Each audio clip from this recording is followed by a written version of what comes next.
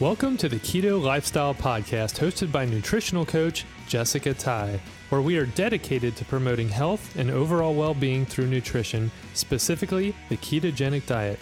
We will provide you with all the latest science in nutrition, interviews with experts in the health and wellness field, and answer all your burning questions so you can find optimal health.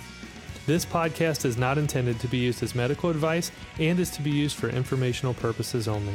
Please contact your doctor with any and all medical questions. Now here's Jessica. Hello, this is Jessica, and we are back with another episode of Keto Lifestyle Podcast. This is episode number 11. Wow, 11. We've got 10 of them down, 10 in the books. That is so exciting. I can't believe it. It seems like I just started this yesterday. And I have a big surprise for everybody. Today we have Derek. He's back. The non-health expert guy is back. The health experts, well, I don't know if I'm a health expert, but the nutritional enthusiast's husband is back. So I'm so excited to have him on here with me today because otherwise, I feel like it's just me talking. And then sometimes I'm like, is there anybody ever listening? So I love to have him back. And it just gives me so much more energy to do an episode. So I'm excited. So before we get started, I want to have Derek update us. Anybody that listened to my last week's podcast knows that last week when I recorded, Derek was out of the state. He was in Texas, and he was doing some relief work in Texas after the hurricane. And I wanted him to take a minute and just update us a little bit on kind of how that went and what he saw and what he got to experience there. Well, the big news, so I came back and everything is good there. There were about 4,000 real estate agents with the company Keller Williams that were supposed to have a big conference that we scheduled a year in advance. And what was really cool is they canceled the conference to basically give the people in Houston, Texas, an opportunity for everyone to serve them, which I thought was pretty awesome. That's amazing. That's awesome. So all these people had, bought plane tickets and hotel reservations and paid for the conference. And they were contacted by the Keller Williams organization and said, listen, the Austin Convention Center has been converted to a relief center, and we're no longer able to do the conference there. Would you still be interested in coming down? So they made us basically re-sign up to commit that we were coming. And 4,000 agents said, yeah, we'll still come down. They basically bought us all red T-shirts that said, red relief on them. And they asked us to basically have a willing heart and attitude and not really know exactly what we were in for. So they divided us into the days. I was there 3 days. They put us on 63 different buses with 50 people each on them. And they went from Austin in a 2.5 hour bus ride down to serve the people. Wow, that's amazing. That must have been quite a scene going down the highway. All these buses full of, well, nobody knew you guys were real estate agents, but all these buses full of people in these red T-shirts. They were probably thinking, where are they taking? What is going on? Who are these people? What was cool is, so one of the assignments I had was the first day I showed up at this church. They had converted it to a food pantry and supply depot. So people were just dropping off stuff constantly for supplies. That was awesome. They would just go to Costco, and maybe they just wanted to be nice, and they would fill up the back of their truck and drop it off at this church. The church would then check it all in, categorize it, and then there was people coming in the other side of the church that just needed stuff. So I talked to this lady, and she was there feeding her baby, and she told me that she still has not been able to get back into her house. This was 17 days after the hurricane.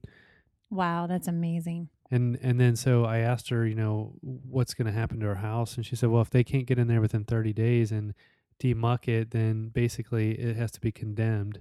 And that means it's torn down. And this is happening to thousands of people all over Houston. Wow, that's crazy. And I think I heard that that because of the act of nature or whatever that this is, that flood insurance does not cover any of these homes that were flooded in Texas, even if you had flood insurance. Well, I think it depends on like the location, but yeah, there's a big issue right now where a lot of the insurance companies have some loopholes that they're working out where they don't have to potentially cover those losses. That would be so scary as a family. Like, I can't even imagine being in that situation at all, but especially if you thought you were covered and then you're facing like potentially losing everything.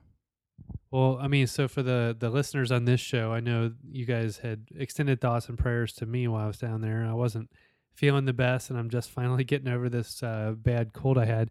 But to see the despair down there and the people that were, really affected. This one lady told me a story. Her cousin was with her, and I was loading food into her car, and she said, at about 1 o'clock in the morning, the water started coming in their front door. They thought it sounded like someone knocking on the door. So she started stuffing towels underneath the front doorstep. And a few minutes later, started coming in the electrical outlets on the outside of the walls of the house. And then within a few minutes after that, all the electricity started shorting out. So she ran upstairs, grabbed her 2 kids. Her husband woke him up, got their dog. They inflated an air mattress. They inflated it up. They opened the front door, and this flood of water comes in, waist to chest high. They put the 2 kids and the dog on this life raft, basically, and they went out, and it's pitch black outside. It's 1 o'clock in the morning. They walked and waded through a half a mile of water till they could get to a high ground, which was a CVS, called their brother who came in a pickup truck and picked them up. I mean, this is one of tens of thousands of stories like this that could have been told. I mean, I can't even imagine that. I can't even imagine like walking through the water like that, the middle of the night, dark, not knowing where you're walking, what you're stepping on, what you could be running into. I mean, that would be terrifying. So, I mean, just imagine that for any of you listening, just what your daily life could be like. They set up a relief fund, and I thought to myself, like, I'm going down, I'm donating my time, I'm, flying down. And I kind of was patting myself on the back a little bit, honestly, just being very, transparent. And when I got down there, I was like, I got to do more. I mean, there's just not, I didn't do enough, and there's people all around me. Some of the teams were demucking houses, which was probably, if you ever watched the show Dirty Jobs, it's probably the worst job you could do. You have to go into these houses, which a lot of them still had water in them, fish, snakes, termites, mold, diseases in the water, raw sewage. They're going in there, pulling drywall and the everything behind the drywall, insulation, anything that had been behind the walls, furniture, just debris, anything that had floated in from the neighborhood. This is gross, right? And these guys, volunteered their time. Someone told me an estimate was $20,000 to $30,000 a house that it cost to have these homes demucked. Most of these people just don't have any money. And then even just normal suburban families, you just don't have that kind of cash laying around. So if the home wasn't demucked within 30 days, then they get, condemned. And while I was down there, the teams that we were a part of, I think they were demucking about 40 houses a day.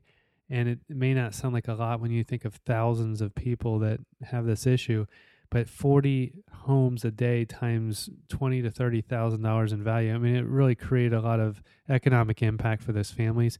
In addition to all the supplies that were donated and distributed, the last thing I'll say about it is in Florida, the next storm just hit, and that's Irma, I guess, right? So they were starting to divert some supplies out to Florida because it was such a widespread issue.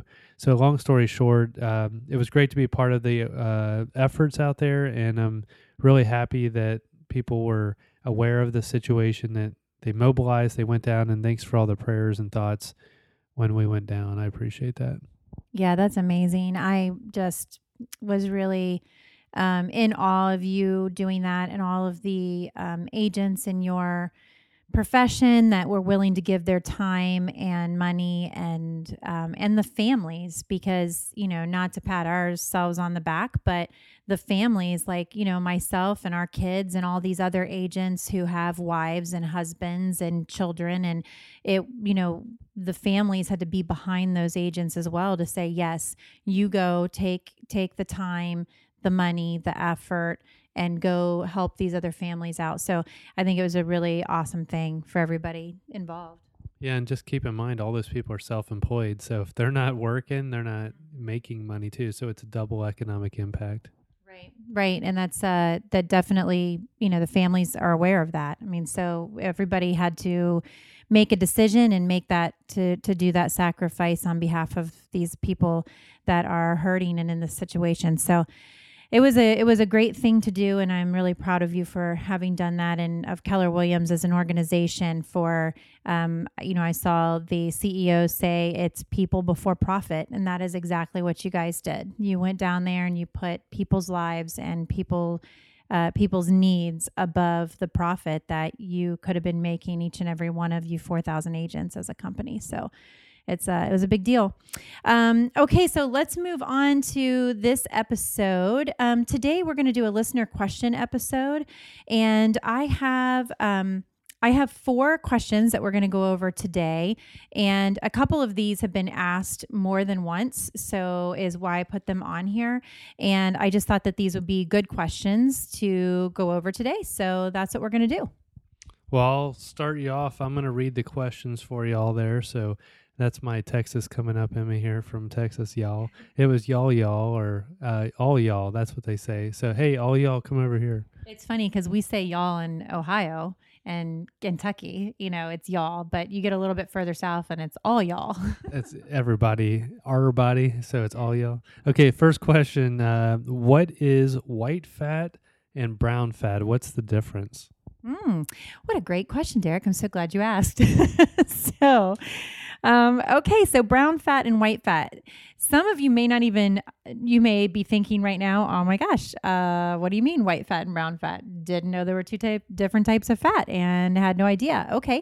Well, if you don't know, great. That's going to be a great question for you. And if you did know there were 2 types and you're unsure about it, like this particular listener was, and then we're just going to break it down real quick for you, because it is important, and it is something that you need to be aware of, and kind of helps you to understand maybe why you're even wanting to be ketogenic, or why you even want to have less fat, other than that you want to be thinner. Because most people would say, oh, well, I don't want any of that fat because fat is fat and I don't want to be fat, and so I want to lose weight. But there are 2 totally different types of fat, and you actually want one and not the other. So it's like white rice is white fat and brown rice is brown fat? No, it's not. It's not like that at all, actually. Good try. What about white sugar is white fat and brown sugar is brown fat? No, brown sugar and white sugar is all white fat. How's that? How's that for confusing? Brown plus white equals white. So here's what we're going to talk about. Okay, so brown fat. Let's start out with the brown fat. So brown fat is actually, quote unquote, the good fat. So brown fat is actually, you generate that in your body by exercise, is one of the ways, which exercise actually can convert the white or yellow fat that you have into brown fat. So brown fat is typically found in areas like let's see, like between your shoulder blades on your back, surrounding your kidneys, your neck, your spinal cord, areas like that. So, also another way to make sure that you are generating the brown fat is by sleeping, getting enough quality sleep. That produces proper levels of melatonin production, which influences the production of the brown fat. So you not just getting sleep, but proper sleep. You also you can generate brown fat by exposure to cold regularly. So like I know, Derek, you take regularly, will take cold showers. And one of the benefits is that of cold showers is that, and I know that you know this, but is that it can convert some of the white or yellow fat that you have into brown fat. And you definitely want to do that. You can also do it by exercising outside, like in colder, like winter temps, or lowering the constant temperature that's in your home or your office. And then cryotherapy is another way to do it. And I personally love cryotherapy. I think it's awesome. I really enjoyed doing it. I felt like it was super energizing. And, obviously I couldn't see if my fat on the inside was being converted to brown fat, but but I know that I just know that biologically it should have been. So definitely that would have had an impact. Okay, so that's kind of brown fat. So white fat, well, and then it kind of, what does brown fat even do? Like why do you even care? So brown fat burns energy, and it's actually brown because that's where your mitochondria is located. It's very dense with mitochondria, and so that gives it the brown color. And your mitochondria's job is to convert that fat directly into energy. So your brown fat, that's what it does. So your white fat is the predominant form that's in your body. So most of the fat in your body is the white fat. White fat stores energy, and it's a major endocrine organ, actually, which is a hormone producing organ. It produces a form of estrogen, which is important to know because breast cancer, for instance, is fueled by an overabundance of estrogen. So if you know anyone who has had breast cancer and is overweight, one of the first things the doctor will tell them to do is to lose weight. And that is why, because the white fat that your body has is actually producing more estrogen, which just fuels that cancer. So that's a huge thing. It also produces the hormone leptin, which we've talked about in the past. That's your hormone that helps regulate your appetite and your hunger. So it also has receptors for insulin, for human growth hormone, adrenaline, and cortisol. So it's the fat that accumulates around your thighs, your buttocks, your breast, and your abdomen, which the white fat that's on your abdomen is the dangerous fat, the visceral fat. You do not want that. We also have a higher accumulation when we do have a higher accumulation, I should say, that's on your abdomen. That's when you're more at a risk for a metabolic syndrome, which would lead to increased risk for like heart disease, diabetes, cancer, those types of diseases. Just that metabolic dysregulation that fat causes. So just to give you kind of a little bit of a neat, like little factoid, I don't know if it's neat, but you might find it interesting. I think these types of things are interesting, but about 1 pound of stored fat is approximately 4,000 calories. So if you hear people talking about if you don't eat, you're going to starve to death and you're going to mess up your metabolism, and, fasting is so bad for you and all these types of things. And I am a proponent for fasting. I don't think there's anything wrong with fasting at all. I believe very strongly that if you fast, you fast. If you feast, you feast. I think where we've gone over this in past episodes, so I won't get into it. But if you are eating any amount of calories and it's just a small amount of calories, that's when you're dysregulating your metabolism. That's when your metabolism thinks, oh my gosh, your body thinks I'm not getting enough calories. I'm getting some, but not enough. Oh man, we must be in a famine. I need to start, tapering everything down and slowing everything down so that we can survive. But when you're fasting and you're just not eating, your body thinks you're just in between feasts. You're just in between, hunts, let's say. And so you have stored body fat. And the reason your body even stores the body fat to start with is so that you can use it when you're in these periods of famine.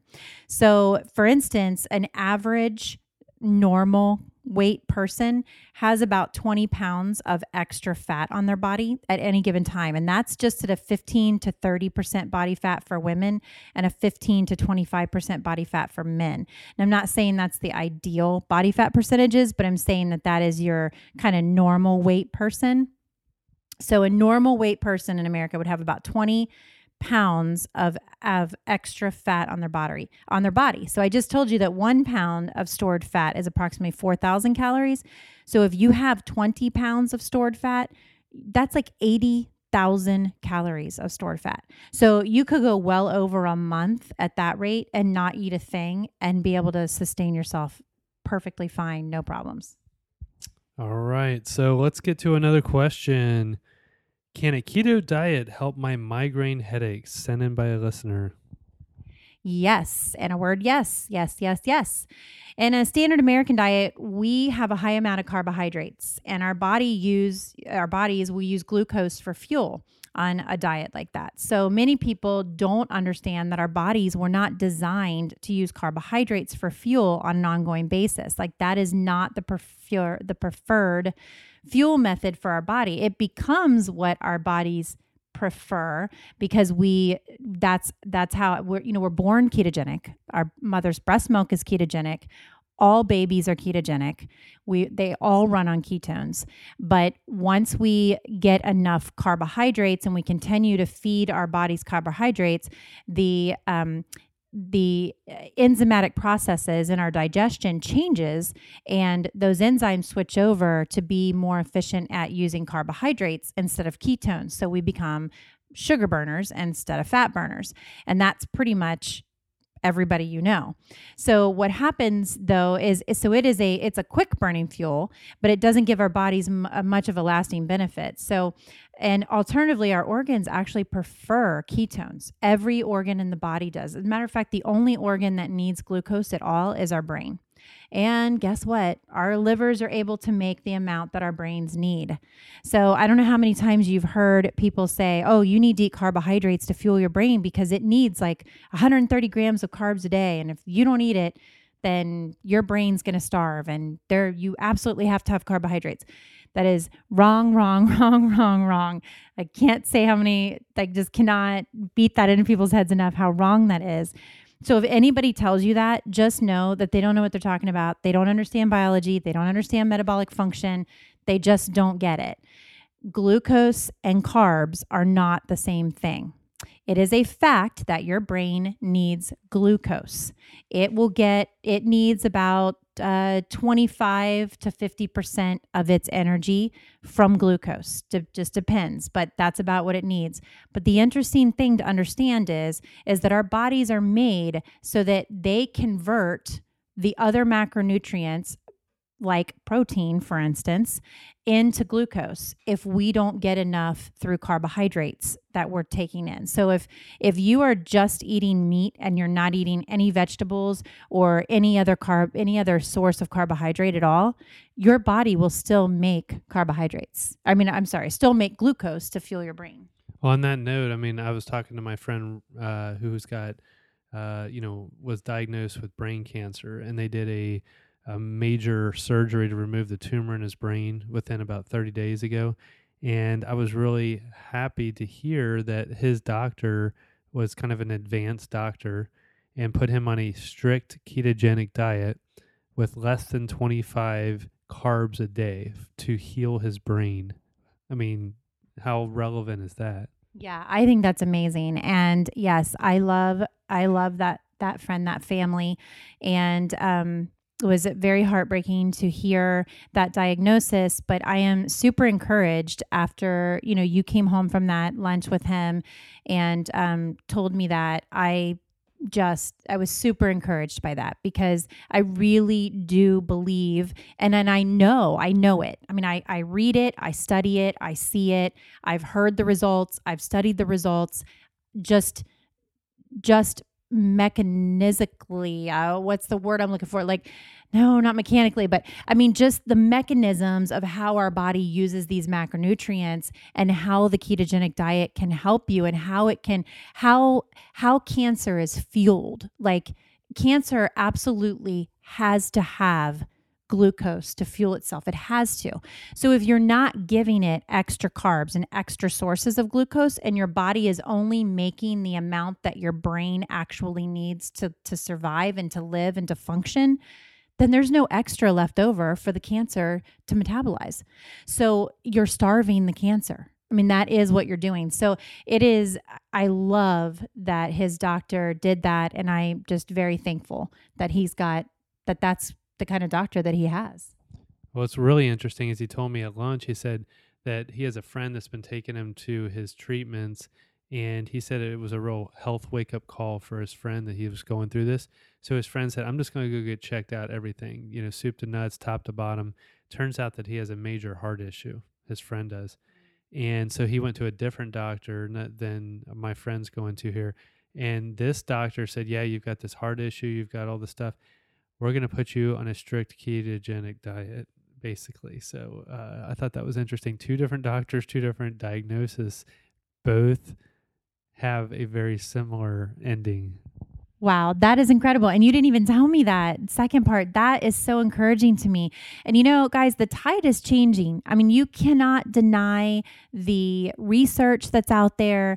It just cannot be denied. So unless you are a doctor or a researcher or, you know, a health professional of any kind that has their head buried in the sand or their heels dug into the dirt saying, no way, I am sticking to my guns, you have to be pretty cocky and pretty full of yourself to do that, because you know, any good doctor, any good health professional is going to read the newest, you know, information that's coming out, the newest research and studies, and you can't deny those just based on, they don't fall in line with what you have always believed or what you want to believe. Like, you have to go where the research leads. I mean, that's just the way it is. And where our research and our studies are becoming so much more advanced now, and we're starting to understand these things, and we understand biological functions and the physiology and the metabolic functions and metabolic pathways of our bodies now so much more than we did even 10 years ago. So to continue to rely on information that was made popular in the 1950s and think that that's the end all be all for health today is just really backwards. And, you know, I was talking to actually my sister-in-law today, and we were just kind of talking, and I said, you know, if you look around and you see that everybody is sick, and well, it feels like everybody is sick and overweight and miserable and disease-ridden and diabetes and cancer, and you see all these things. If the diet that we have been following for the last 60 years, 70 years, has not changed that, but it's actually made it worse, don't you have to step back and take a look and go, okay, something's not working? Because if it was working, things would be getting better, not getting worse. But they're getting worse. So we definitely have to take a step and look at that. But so to go back to what I was talking about, so the glucose that your brain needs, your liver produces. It will create that through gluconeogenesis, through the protein that it gets in, or it will use the small amount of carbohydrates that you are bringing in. If the only form of carbs you eat is vegetables, then it will use those carbohydrates to make the glucose that it needs for your brain. There is no other organ in your body that needs carbohydrates. None. Absolutely none. So repeat after me, Derek. There are no essential carbohydrates. Thank you very much. Okay, so let's put that one to bed. No essential carbohydrates. So anyway, okay, so to get back to why would this help will this help migraines? Yes, it can help migraines. And there's a lot of information out there on them. And I've got some information that just because I'm not a migraine expert, but I am a ketogenic expert. So I can tell you all the mechanisms for why ketogenic diets work and why the ketones being produced will help your brain and will help headaches. But I think this particular group has a really great, easy way of explaining it. So we talked about the carbohydrates and glucose and how a typical diet does that. Well, okay, so let me see what they're saying here. Okay, so as ketones will actually block high concentrations of glutamate, which a ketogenic diet can have, that helps the ketogenic diet to have beneficial effects for migraine sufferers, because it's thought that through a ketogenic diet, can also help various other brain and neurological disorders, including cancer and Alzheimer's and diabetes and epilepsy and migraine. And the reason why is because it blocks that glutamate, which is a neurotransmitter, and high concentrations of that glutamate are typically what is found in both migraine and epilepsy patients. So just the ketones alone will help block that. On this migrainereliefcenter.com, they have information that says a study of 2 migraine suffering sisters who went on medically supervised ketogenic diet to lose weight was found that not only did they lose weight, but they stopped having migraines during the time that their bodies were in ketosis. So just in case you're new to this podcast, new to this whole way of life, this whole lifestyle, this whole diet, ketosis means, if you're in ketosis, it means that your body is making ketones, and you are using ketones as fuel. So it doesn't mean that you have switched from a sugar burner, which is using glucose for fuel, to a fat burner, but it means that you are at least making ketones and your body is utilizing them. So the difference is that it takes a while. Like I said, there's a totally different enzymatic process for you to digest ketones or fatty acids versus carbohydrates. So when you become fat adapted, then that is when that happens a little bit further down the road. You need a few weeks, maybe even a couple of months, and your body then builds the correct enzymes that it needs to be able to adequately use fat for fuel. And when you get through that, then you are fat adapted. And then that is when you can say that your body truly is a fat burner, because that is now your body's preferential fuel, because now it has the enzymes necessary to do that. So, but in this particular study, they didn't even have to be fat adapted. It was just, they were just eating the ketogenic diet and just were in ketosis and were able to do that. So, what they define as a ketogenic diet, it says the aim of the ketogenic diet is to put your body in the metabolic state known as ketosis by limiting carbohydrate intake, including all grains and starches such as rice, pasta, cereal, etc. Carbohydrate-rich vegetables such as potatoes or carrots are also eliminated, along with fruit except berries such as strawberries, beans, peas, and lentils, and low-fat diet products, which are often high in carbs to compensate for the low fat content. That's so true. Like if you've ever noticed how much less sugar like full fat milk has versus skim milk, the reason why is because if you take the fat out of something, it has zero taste. You're losing all of the good taste. So they have to add a bunch of sugar into it or carbohydrates to make it taste better. So they say you can eat plenty of meats, including steak, sausage, bacon, nuts and seeds, avocados, green vegetables, tomatoes, onions, butter, cream, eggs, fatty fish like salmon, tuna, trout, and mackerel, coconut oil, extra virgin olive oil. So we all know that. Well, if you're new to this, maybe you don't know that. So that's like a quick rundown. But you can go back to some of my first episodes, and I talk more in depth about what an actual ketogenic diet is, but that pretty much sums it up. That's pretty much what it is. All right, well, let's go to question 3 today. It says, I am trying to get started on a ketogenic diet, so should I just take some new recipes and put them into practice and just give it a go, or what? That's a great question. So, that's good. I mean, that's a good thing to get started. Ketogenic diet, get some new recipes, switch out your old recipes, but that can't be the only thing you're doing. And I actually wouldn't suggest that that's the first place you start. It's good to be thinking of those things, but I think the first thing you need to do is you need to know the basics of the ketogenic diet, which we just kind of went over really, really super quickly. But you need to know the basics of the ketogenic diet. What are you doing it for? What is it that you're doing? So you want to do high fat, low carb, moderate protein. Super important. The moderate protein part, in my opinion, is extremely important, especially for women. I have seen, I'm on a lot of these Facebook groups and all these different threads about, what do I eat on the ketogenic diet, and is this acceptable and is that acceptable? And I mean, you put a question out there and you'll get advice from every Tom, Dick, and Harry on the planet that knows everything that you need to know about nutrition, and they really don't know anything you need to know about nutrition.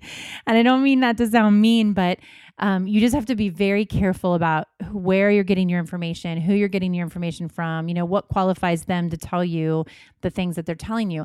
I have seen some people on these threads, often women, that are trying to get advice because they, maybe they've stalled in their weight loss, or they've got menstrual issues coming up, or they're feeling very tired and run down, or they're not sleeping well, or they've got these issues, and they'll give give information on here's what my macros look like. Macros meaning your fat, carbohydrates, and protein ratios. And they'll say, this is what my ratios look like. And I, I don't know what I'm doing wrong. And I can't tell you how many times that I have seen women giving higher than I think they should be. If I was coaching them, if they were my client, I would be bringing their protein down. And I can't tell you how many times I have seen people comment on those and say they should actually increase their protein, and that having a diet high in protein and high in fat is what they should be doing. I think that's crazy. I don't care if they are working out like a maniac, because that's often what a lot of people will give them back is, well, if you're working out, you're going to need to up your protein and you need this much protein. Yeah, you're right. If you're working out, I do agree, especially if you're doing a lot of weight training and things like that, you may need slightly more protein. But guys, we're not talking about going from 60 grams of protein to 100 grams of protein. We're talking maybe 60 grams of protein to 65 or 70 grams of protein. It's not this huge increase that you need. So, and really, I would suggest for pretty much all women across the board to not have more than 20 to 30 grams of protein in any given meal throughout the day. So, just as a general rule of thumb. So anyway, so the first point is get your macros dialed in. I think you really need to focus on the macros. You don't want to be eating too much protein because you're just defeating the purpose of going low carb because of gluconeogenesis. We just talked about that. Your body it cannot store protein, excess protein, so it will convert it into glucose. And yes, you need a small amount of glucose, but your body will use what you're giving it. You don't need to worry about that and try to give it extra. So watch that. Also, starting out, a really great thing to do is just to cut all your processed food if possible. Just cut it all. Just don't go down those dreaded middle aisles of the store. Just stay out of there. Just focus on whole foods, real foods. Stick to vegetables. I am not of the belief that you need to monitor your vegetable intake to keep your carbs low. Vegetables are loaded with fiber. I know there's quite a debate between net carbs and total carbs. Net carbs being total carbs less the amount of fiber. But especially when it comes to vegetables, I just don't think you need to worry about it at all. Just load up on veggies. It's a great source of so many micronutrients that we need. So load up on your vegetables, meats, butters, creams, great, good pasture-raised, free-range animal products, and stay away from the packaged food and the processed food. Let me just say something real quick about the veggies and fats. I've never been one for eating my veggies, ask my mom. So that was a long time ago, but it's just never, I'm one of those typical people that I grew up in the 70s and 80s, and I could do a TV dinner. I could do whatever my dad cooked, which was usually spaghetti, meatballs, meatloaf, mashed potatoes. I didn't have to do the Brussels sprouts and the green beans and, the collard greens and all that kind of stuff. I'll tell you one thing I've learned after you cooking this way for us is me having all these veggies sauteed up in some good fat, some good oil, some butter, some bacon grease. It's actually changed the way I think about the veggies. And it's crazy because a few years ago, before we really started diving into all this, I would think, fat's bad and all that. So then really the things that make the veggies taste so good, I was limiting myself. Now I'm able to actually enjoy the veggies, but I also get the fat that I really need too. Mm-hmm. Right. Absolutely. So when you're eating the vegetables, who wants to eat I shouldn't say who likes to eat. I know there's lots of people that eat all the steamed vegetables, right? Or raw. Right. But there's the whole nother rabbit hole to go down eating all the raw vegetables. There's a lot of reasons that you really don't want to do that. But eating those veggies that are just steamed and with nothing on them. I love steamed veggies, but you better throw several tablespoons of butter on those steamed veggies. But you just, I can remember all the years that we would just have this flavorless food, like chicken breast with steamed broccoli and brown rice. And I would just gag it down. Oh, I mean, we would just but you were just like, oh, but this is healthy. I'm being healthy. I'm doing something good for my body, and that had 0 fat in it. yeah, I mean, like as close to 0 as we could get it, and that it makes me shudder to think about eating that way again, or how we used to eat that way, and it breaks my heart for the people that listen to the rhetoric out there and think that they need to eat that way. You don't need to eat that way. You actually need to go exactly the opposite. So, so getting vegetables is an excellent vehicle for fat. Just think of them that way. Just load them up with fat. Do you know how much butter can fit into one piece of broccoli? I don't know. I have a feeling you know. So, yeah, and it's so fun to play around with that stuff. Like we make, I love to cook and I love to try new recipes and I love to do all kinds of, neat things, but more oftentimes than not, especially right now during sports season, we've got all the kids and all these different activities and doing all these things. We will just, I'll just fall back on kind of the good old standby dinners. I'll make a steak, or I'll make a roast or some chicken thighs or, whatever. And then I will saute up some vegetables. And because we do it so often, I try to change up how I make the vegetables. So one night I might do it in leftover bacon lard. I drain all my bacon grease into a container that I keep in the fridge. I know you don't have to keep it in the fridge. You can just leave it on the countertop. But first of all, I don't love the smell of bacon grease sitting out on the countertop. And secondly, I just haven't quite got it into my head yet that it can sit out. Like I still want it refrigerated, but regardless, that doesn't matter. Anyway, but I always have a ton of really good bacon grease on hand. Or some nights I'll saute it in avocado oil. They're so good in avocado oil, or roast them. So I might toss them in avocado oil and then roast them in the oven. Or maybe we will saute them up in some ghee or some butter. So there's all these different ways that you can do vegetables, and they all taste just slightly different depending on what fat you cook them with. Oh my gosh, so good. Okay. And then when you're starting out, so you're trying to get started on the ketogenic diet, no grains. So just keeping in mind that you just got to cut out the grains. So, that is everything. So no rice, no quinoa, no wheat, no, whatever, all these grains that you can think of. So if you're used to having breakfast with oatmeal or some eggs and toast, you have to cut that oatmeal out and you have to cut that toast out. So you have to start focusing on the fat and the so high fat and moderate protein. So for breakfast, you might switch over to some bacon, some sausage, maybe some sauteed spinach, and a couple of over easy eggs with some MCT oil on top of them or something like that. Staying away from artificial and chemically sweetened drinks, etc.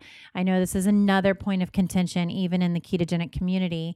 I definitely land on the side of not having any of those things. I don't agree with the Powerades with the artificial sweeteners in them, the diet sodas with artificial sweeteners.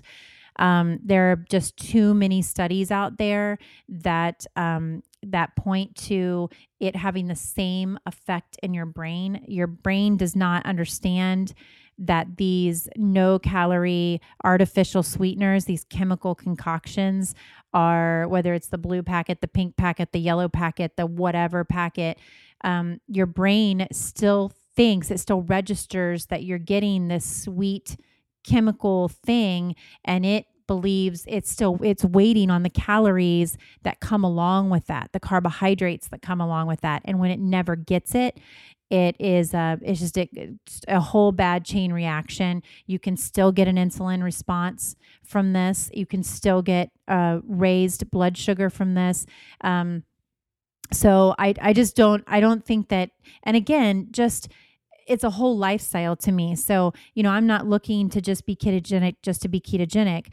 I want it for my health. So if you're doing this for your health, why would you then still eat those things and drink those things that are just basically all chemicals? I mean, they have food dyes and artificial flavors and artificial sweeteners, and there's all these things that your body just doesn't need.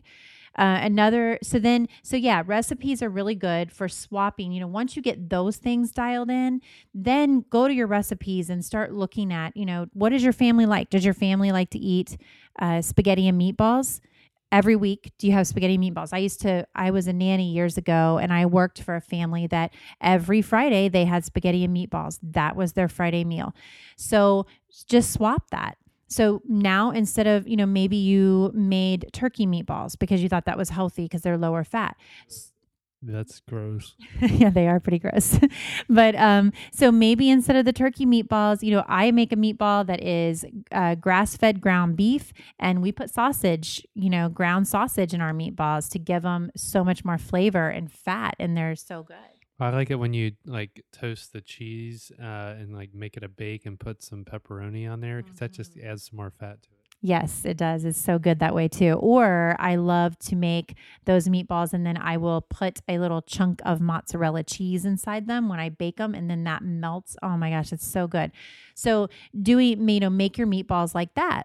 And I also got to remember we were allowed, quote unquote, to eat garlic and butter. So garlic butter is my friend. Mm-hmm. Yes, I love garlic butter too, on like everything, veggies, meat, fish. Yes. So you can do that with your meatballs. And then instead of spaghetti, you don't have to use any kind of grain pasta. You can use zucchini noodles that you spiralize, or you can use spaghetti squash. Or if you're looking to make like a lasagna or something like that, then you could like thinly slice the zucchini noodles. That is so good. Like thinly slice a zucchini, and then you layer that exactly like you would a lasagna. But like what Derek's talking about is we will do like zoodles or spaghetti squash, and I will put my meatballs in the dish with those and homemade marinara on top of that. And then we will sprinkle cheese on it and maybe layer it with pepperoni on top. It's so good. I call that my pizza bake, and it does remind you of pizza. It tastes like pizza, especially when you're using the ground beef and sausage meatballs. So it's like having a meat lover's pizza. So like that would be one way to swap out like a normal, a typical family meal that you might have that you think, well, gosh, how am I going to be able to go ketogenic? We can't do this stuff. And even like if your family is used to eating chicken, maybe you like to have chicken and vegetables often. Maybe you have chicken and vegetables and mashed potatoes. That's a pretty American meal for dinner. So instead, you just swap that out with mashed cauliflower, lots of butter. You can even put garlic or cheese in there if you want. Super yummy. You will not miss mashed potatoes, I promise you.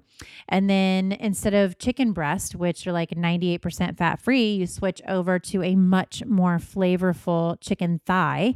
And even better is if you make chicken like you can do bone-in chicken pieces. So if you want to do a breast and your family likes breast, do a skin-on bone-in breast. You're going to get all the fat that is underneath the skin. That's where the subcutaneous fat is at on the chicken, just like it is on us. But you want that. That's good.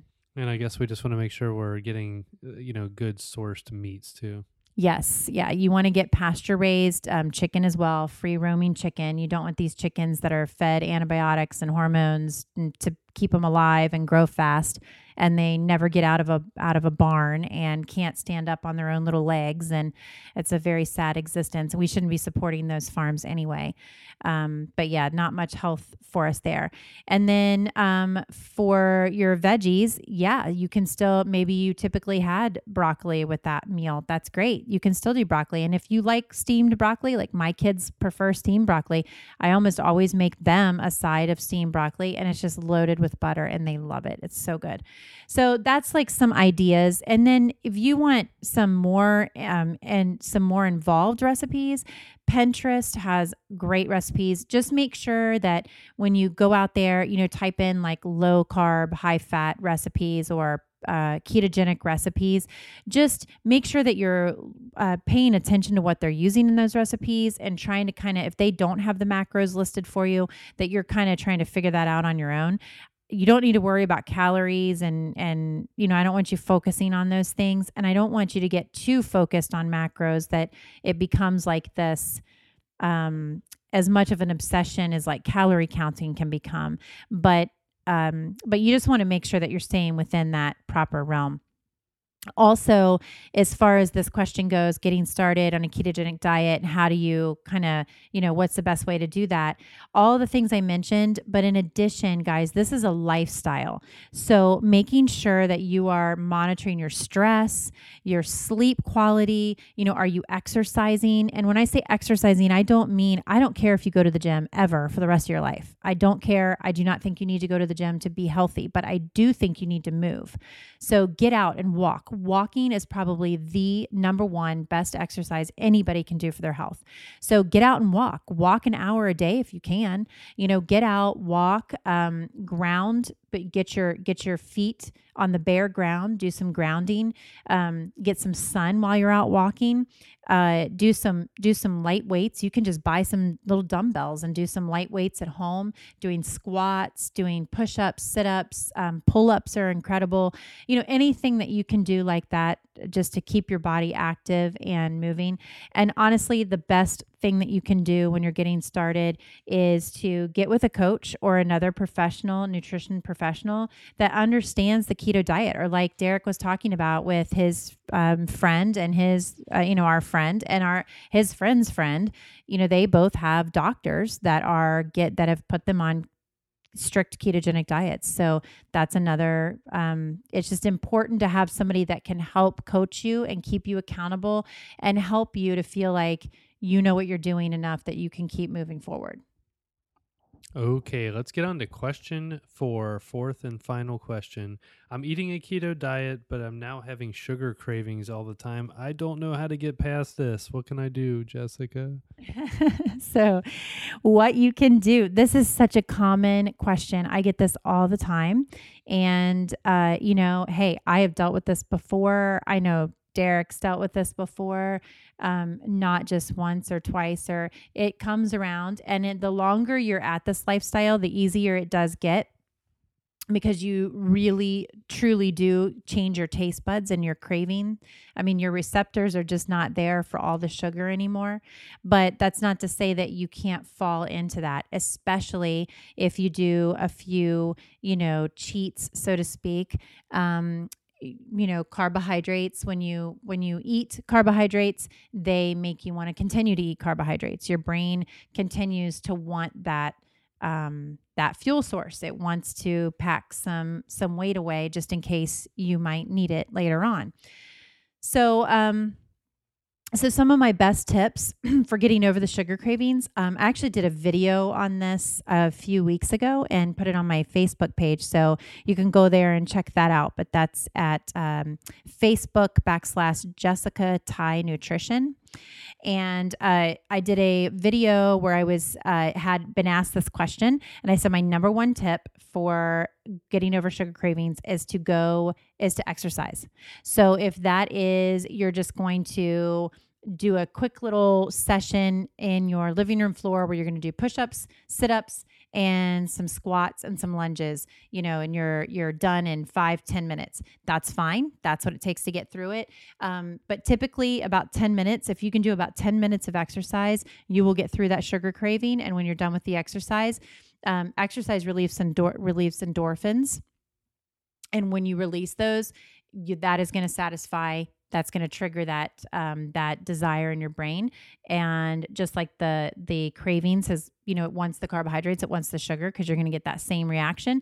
So that'll do it. It'll go away. So in that video, I showed that I did my 10-minute HIIT training on my street, and that will nip sugar cravings right away. And I actually had a client that said, "Oh my gosh, thank you so much for that tip, because when a sugar craving hit me, I remembered your video and I did that, and you're so right. It totally nipped it in the bud." So that was good. Another great way to kind of nip a sugar craving, especially in the beginning, is with fat, with just getting more fat. So avocado is a really great way. If you like avocados, just slice open an avocado, put some salt on it, and just eat that. Oftentimes, just having the satiation of the fat will get rid of that sugar craving. If you don't like avocado, or you don't have that on hand, or you want something else, I have done this, and it sounds weird, but it actually tastes good, and it'll get rid of the craving. Is take a piece of cheese, like I love Swiss, for instance. So I took a piece of Swiss cheese and some butter, and Kerrygold is by far the best butter that I've ever had. So I highly suggest, if you do not have Kerrygold or you have not tried it yet, not all butters are created equal, and Kerrygold is the top of the line. Get you some Kerrygold salted butter. It's in the gold pack, the gold colored pack. The silver one is unsalted, but get the Kerrygold salted butter. I literally just took a butter knife and took a big old, swipe of that Kerrygold butter, put it right down the middle of that Swiss cheese, and rolled that Swiss cheese up and ate it. It was so good. And it was creamy, and it was almost like eating a piece of brie cheese. Like, it was just really good.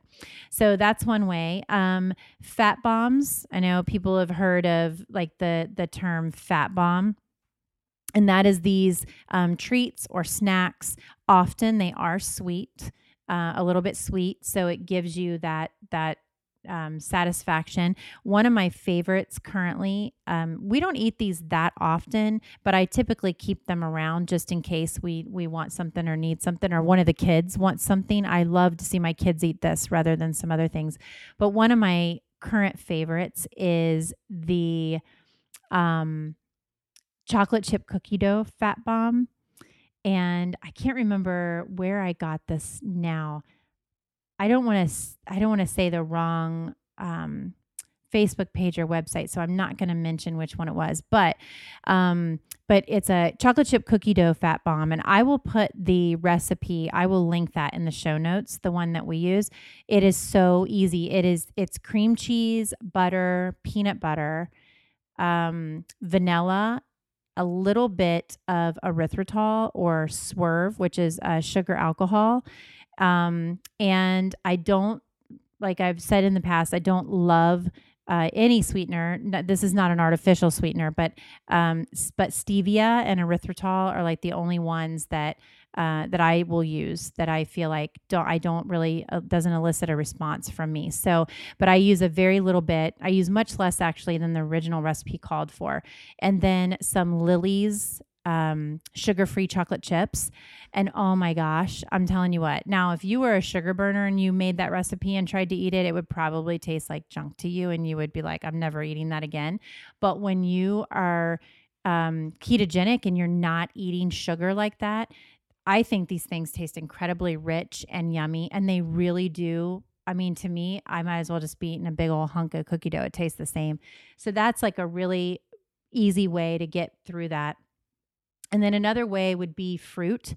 So berries and cherries, star fruit, guava, kiwi fruit, all of those are pretty low sugar fruits. So those are all good. You can have, a cup of berries, or, a small kiwi fruit, something like that. That's a good way to nip it. Even like grapefruit, tangerines, nectarines. I mean, you're getting up there more in the sugar content, but like a grapefruit's like 8 grams, tangerines 9, nectarines, peaches, those are like 13 grams, oranges are 12. But if that's what you like, then, that's okay. Just, go with something like that. So I think a little hack that I've had out there, and Jesse does not like this, but I like it personally, but I grew up on milkshakes. So literally, like every night, my mom would make a milkshake for us. And so part of what we think about as food is habits that we formed, maybe psychological attachments. Maybe every time you watch a movie, you have to have your popcorn and Coke. I know somebody like that. Or maybe, you have these little things that are attached to some kind of emotion or ritual, right?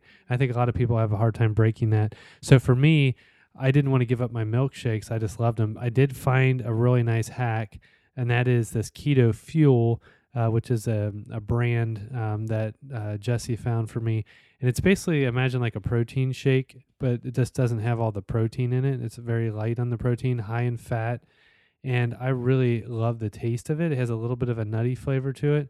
And what I do is I kind of know how many carbs I have left by the end of the day, and I know how sweet I can make it. And by that I mean how much banana do I put in there.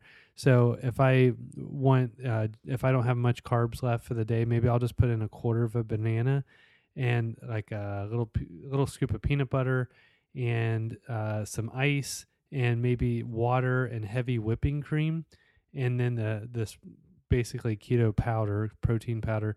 And I'll tell you what, I use a Vitamix blender, when I blend that up, I can just tell you right now, I've gotten to the point where I crave that more than actually real milkshakes anymore. Like I get it in my head, like, oh my gosh, I can't wait to go home and get that. And it's taken me a while to like figure out the exact recipe, but I can just tell you it is one of those things where I do crave it now. And so I don't think about sugar. I just drink that, and I whip it so firm with as much ice as I can. It almost stands up like a blizzard. So you think of it how icy and sweet that is. To me, that's all the sugar I really need at the end of the night. Mm-hmm. And I know our 11-year-old, our keto kid, he loves those shakes when you make those. So, yeah, I mean, you could make those vanilla, you could make those coffee flavored, strawberry, you could put some berries in there or some chocolate. I said coffee because you love that coffee flavor.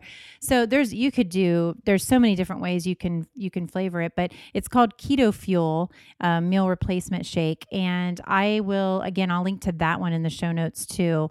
So you can go there. It's a really ideal ratio of carb, protein, and fat percentages that will not take you out of ketosis. So that's a really good one, Derek. I didn't think about that one. And then last but not least, another really great thing is peely nuts. Now, I wouldn't say every nut because often you can't eat enough of them to kind of get through a craving like that. And most nuts, to me anyway, just aren't really going to cut it if I'm looking for something sweet and rich, like, when I have a sugar craving.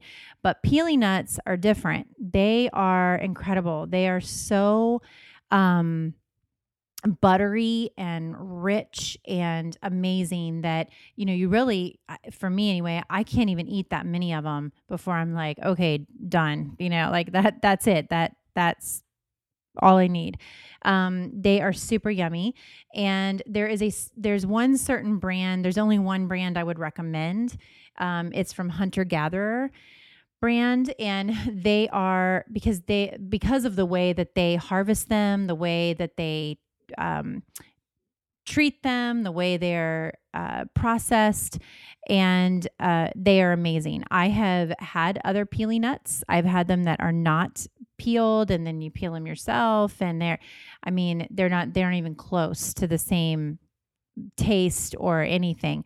But these from the ones from Hunter Gatherer, they actually sprout these, and they are in coconut oil and sea salt, and then they have a few different flavors. I'm not super familiar with all the other flavors. I'm kind of just give it to me with just the salt kind of girl. I just like to keep it simple like that, but they have other flavors as well.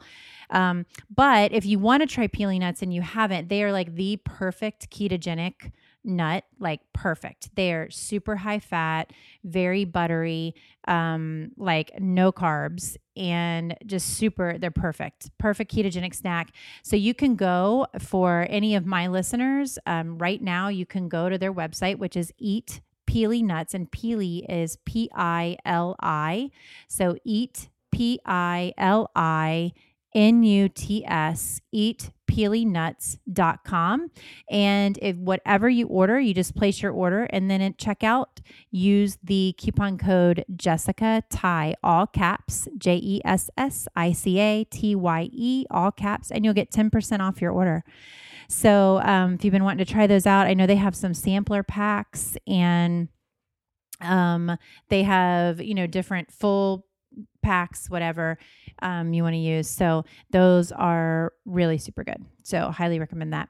Okay. And then I think that's about all we have for this episode. I hope that answered those questions and I gave you enough. And I hope I remembered to talk about everything I wanted to talk about on those.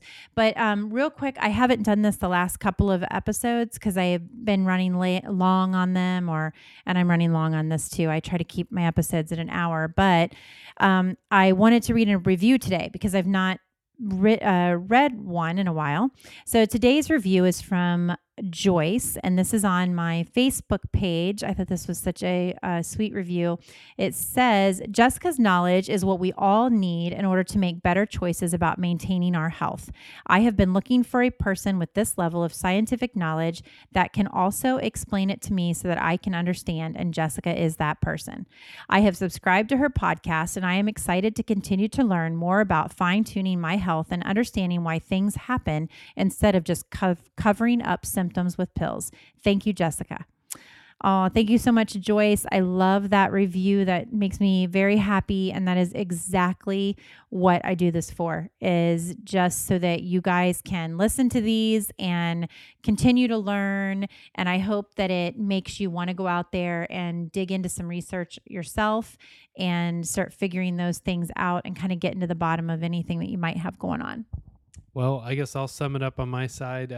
So if anyone was interested in contributing to the relief efforts, and maybe you saw the different ones that are on TV, or you're just not sure if there's a good one out there, I just want to give you the link to this relief effort because it is 100% donations go directly to people, and it's redrelief.org. And basically, red is the color of our company, so that's why they call it that, redrelief.org. And I can tell you that the company is sponsoring 100% of the administrative costs. So 100% of your donations are going directly to helping people, which I think is pretty amazing. And 1 million volunteers, I'm sure that they're going to be collecting all over the country. There's 170,000 Keller Williams agents that are raising awareness and raising money in their individual offices. Our goal is to raise an additional $20 million just this year for the relief efforts. So I just wanted to put that in at the end. I hope that is okay with you, Jess. Of course. I love that. I love that we have the platform to be able to share something like that, and hope that is a way that we can help impact these families. So, all right, guys. Well, that's all I have for today. So thank you guys so much for listening. And please, if you enjoyed this episode or any of my episodes, or if you haven't heard them all, go back and listen to the first 10. That would be awesome. So this is number 11. There's 10 more you can listen to.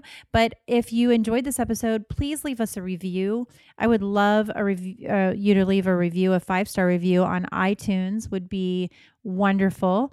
More of those reviews that we get, the better iTunes rates your podcast, the higher up in the list you go, and the more people can find you. You're kind of not very easily found until you get some reviews out there. So I really, really appreciate if you'd leave a review. If you have any questions or want to reach out to me, you can do so via email you can reach me at jessica@jessicatye.com.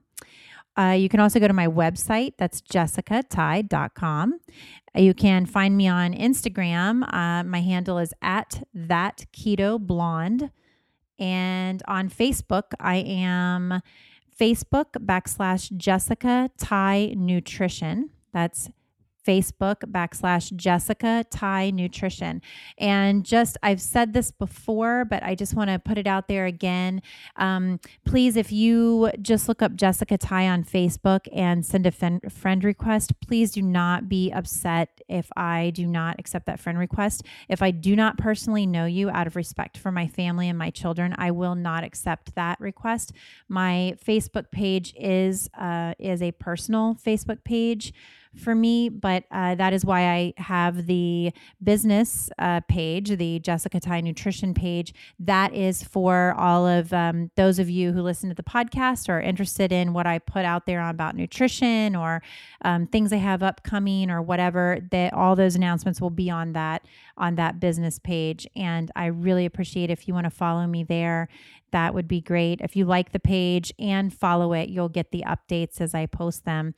And maybe just real quick, maybe you haven't heard that Jemmy Moore recently, actually just this past Friday, released the episode where he had me on his fasting talk show. So that was super exciting. Jimmy is awesome, and he is the most incredible professional interviewer I've ever met. So, and he's got some nice chickens. Yes, he does have some nice chickens. We visited him when we were recently in South Carolina and got to meet his chickens and hang out a little bit with him and Christine. It was pretty awesome. But so anyway, if you listen to that episode of Fasting Talk, which is just this past one on Friday, I think it was episode, which one was it? 37? Okay. Derek says it was 37. He's probably right, but I was feeling like I was going to tell you a different episode. So I'm glad that I listened to Derek. Yeah.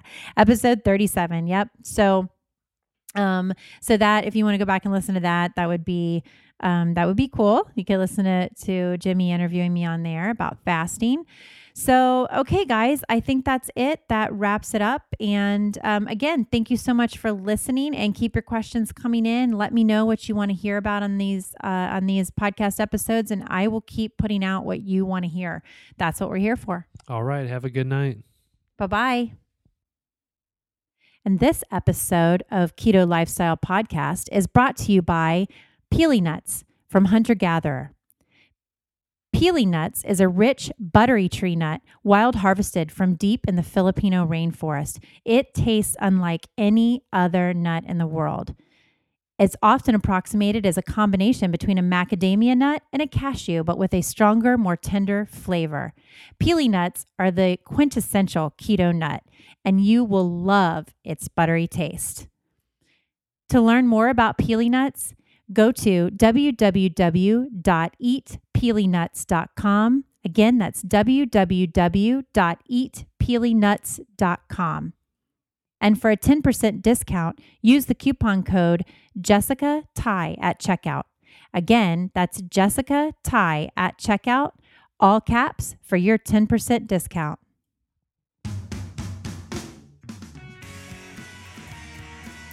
Thank you for listening to this episode of the Keto Lifestyle Podcast. We hope that you enjoyed what we shared with you today and are looking forward to the next episode.